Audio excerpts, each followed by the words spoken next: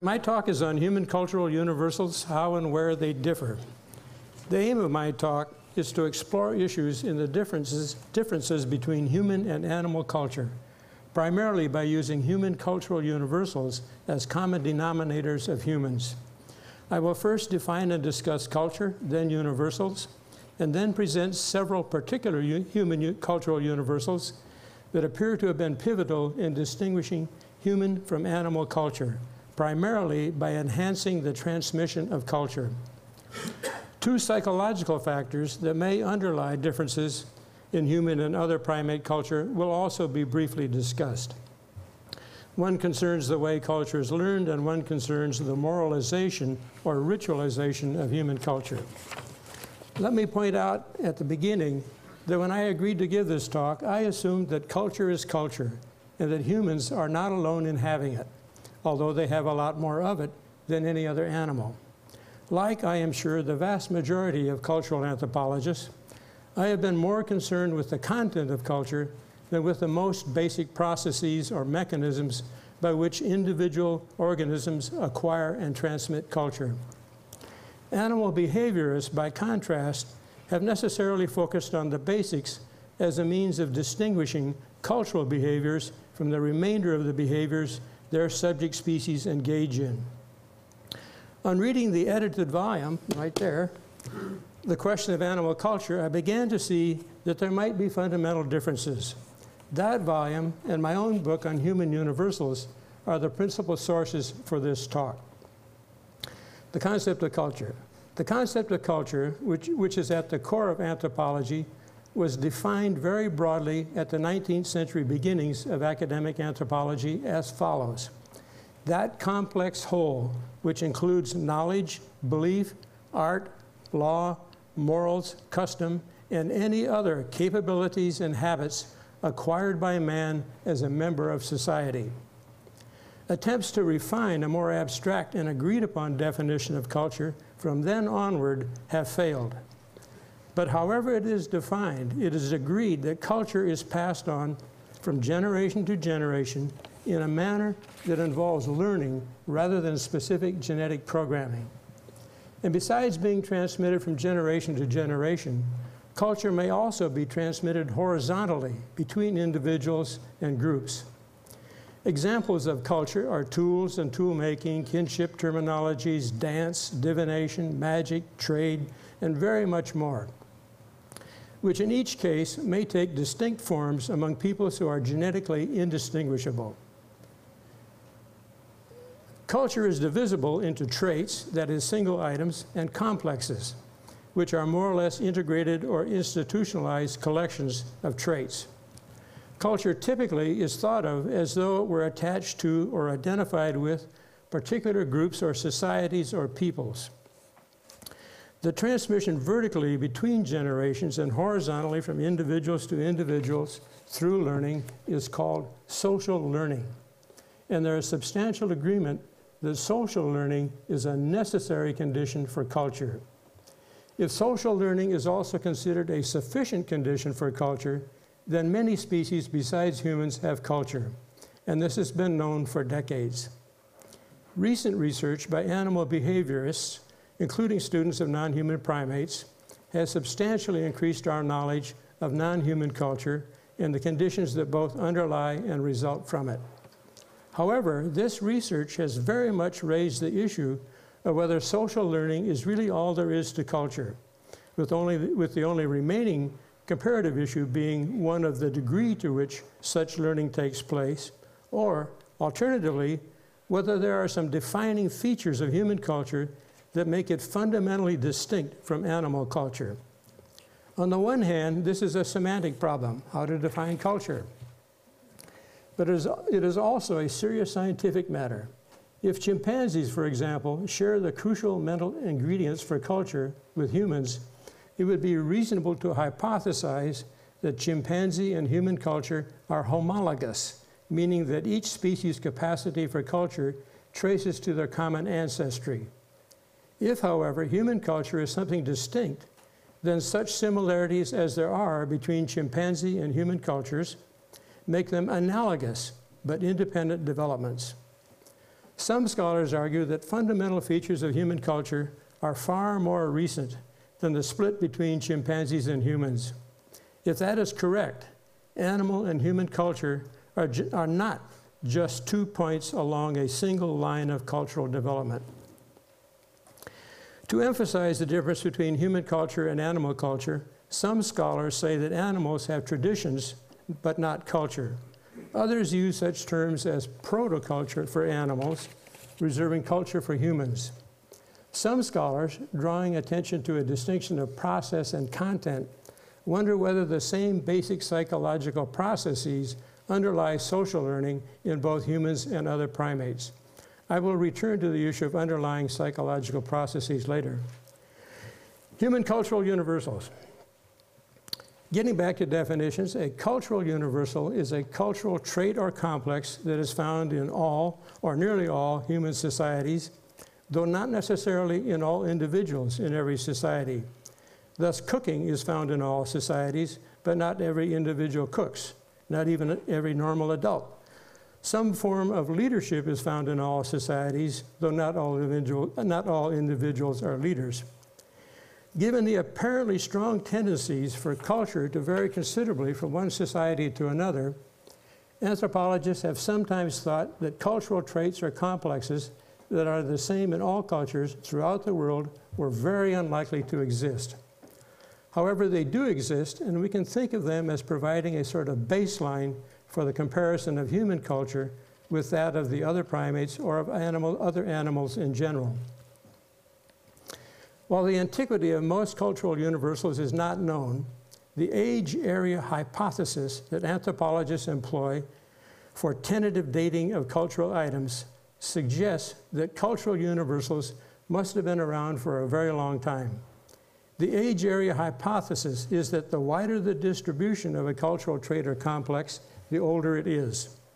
Given that cultural universals have the widest possible distribution, they should also have the greatest antiquity, unless they are among those very few traits that have spread to the whole or nearly the whole of humanity in the very recent past, what with globalization.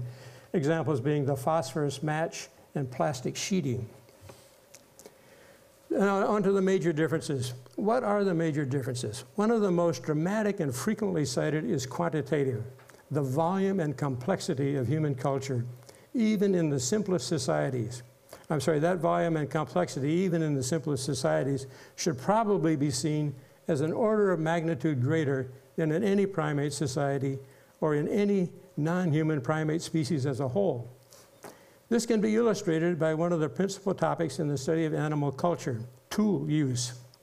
Quite a number of species, and not only primates, use tools. Quite a number of, but human tool use is distinctive in the universally large number of tools they use, the permanence of their tools, their use of tools to make tools, and the universality of particular kinds of tools, containers, pounders, cutters, the spear, and some sort of string-like material for interweaving or tying. A large part of the complexity of human culture flows from another of the most dramatic and frequently cited differences, human speech, which itself is not a cultural difference. However, given the evolved capacity for speech, each actual language is transmitted culturally from individuals to individuals, group to group. A great many further differences between humans and other primates consist primarily of linguistic phenomena, so that many of the human cultural universals are language dependent, often consisting of labels or classificatory sets of labels. But in many cases, these pose serious problems of whether in substance they are really all that different. For example, numeracy is considered a human cultural universal. Yet the simplest forms of human numeracy encode number systems as simple as one, few, and many. There is experimental and other evidence to indicate that some animal species are also able to grasp and act upon a sense of quantification that is approximately the same, even though they do not have a verbal number system. There are many other language-dependent cultural universals that show marked cultural differences from society to society, but that also might very well be a putting of names on matters that other species are cognitive of, such as classification of plants and animals, or the recognition of emotional states. In spite of the ongoing problem of determining the real difference in such cases, no one doubts the extraordinary impact of language on the growth and spread of human culture. There is good reason to assume that language allowed for a considerable increase in the efficiency of cultural transfer.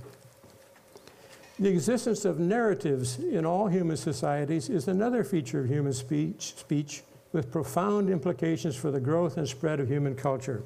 Narrative allows, for example, a sort of beginning-to-end explanation of complex behaviors, which among its many benefits also allows greater efficiency of cultural transfer. Greater efficiency of transfer may account for much of what has been called the ratchet effect in human culture, its capacity for transforming cultural traits or building one trait on another to achieve more variation and/or complexity through time. The ratchet effect is either absent or very limited in such culture as has been observed in other species. Two of the non-linguistic human cultural universals of very great impact are the use of fire and the specific use of fire to cook food. Fire allowed illumination in the dark, protection from predators, movement into colder climates, and the facilitation of tool making. Cooked foods are much more digestible than uncooked, allowing a more easily obtained and richer diet. In combination, fire and cooking surely loom large in the explanation of the very different demographics of humans and other primates. Humans spread throughout the world, which allowed, if not required, varying cultural adaptations. And humans achieved population densities that brought differing peoples into the sorts of contacts that would facilitate lateral cultural transmission. It is that context of wide dispersal, but with potential for direct and indirect contact between populations, that allowed trade to spring up between human groups. Trade, as opposed to one-on-one exchanges that go no further, is another of the human cultural universals that sets them apart from other animals. Trade facilitates cultural exchange. Thus, by altering the demographics of humans, fire and cooking have also contributed substantially to a heightened efficiency of cultural transmission and very possibly to cultural innovation. Underlying psychological processes, in some ways more radical in their implications for distinguishing between cultural development among humans and non-human primates, are two specific processes of cultural transmission that humans may uniquely employ. One is that the basic learning systems of humans and other primates suggest a difference of emulation versus imitation. In emulation, one individual does something and another individual, focusing on the result, then engages in trial and error learning to achieve the same result. In the case of imitation, the second individual focuses on how the first individual achieved the desired result and then tries to duplicate the appropriate actions to get the result. Children, human children, seem much more inclined to focus on the actions than other species do. There is some debate as to whether any non-human primate species regularly engages in imitation. Again, the difference suggests greater efficiency of cultural transmission among humans. In this case, however, the difference is traced to a psychological rather than cultural factor, that is, to a difference in the way the mind works. Before moving on to the second psychological process, let me note an important, apparently cultural difference that is closely related to imitation, and that is deliberate instruction or teaching. Deliberate instruction is universal in human societies, but apparently absent among the other primates. In this case, yet again, efficiency of cultural transfer is surely the result. The second difference that may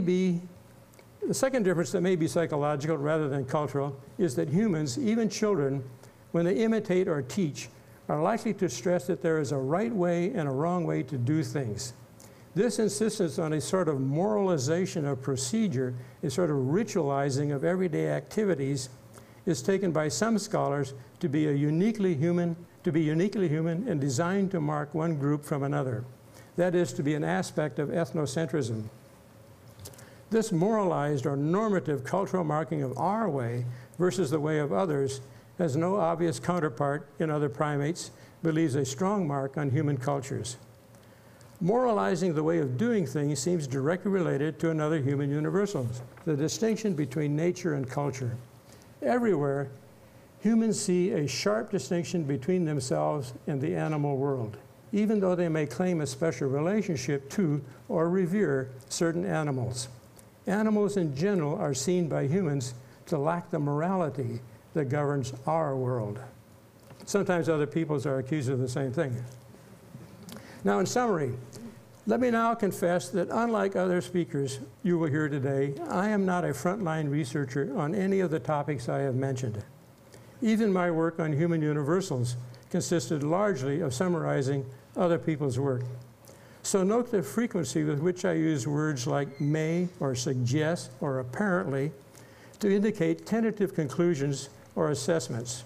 You may get some corrections later in the day from speakers here who are indeed in the front line of research on culture. But the main conclusions that you should take away from my talk are as follows. Some human cultural universals, which we can presume to be of considerable antiquity, have enhanced the ease of transmission of culture among humans. If we imagine cultural development as a sort of race, humans have a supercharged engine for transmitting culture. Narrative and intentional instruction directly enhance transmission of culture. Fire and cooking do it indirectly by altering the demographics of humans. To give another sports analogy, fire and cooking put more players on the field on the human side. The evolution of human speech and the many languages that flowed from it is also greatly enhanced the transmission of human culture. A specific mode of learning, imitation as opposed to emulation, presumably also enhances transmission of culture. These enhancements to the speed or ease of cultural transmission among humans go a long way to explain why the ratchet effect is so apparent in human culture as a whole. While not enhancing cultural speed, and maybe even slowing it down some, the moralization of human culture put a stamp on it that apparently is not shared with other primates, but that accounts for many of the peculiarities of human culture. Moreover, that same moralization is closely connected to the universal distinction between nature and culture, the belief that human beings are not like other animals, or at least not like our kind of human beings. Thank you.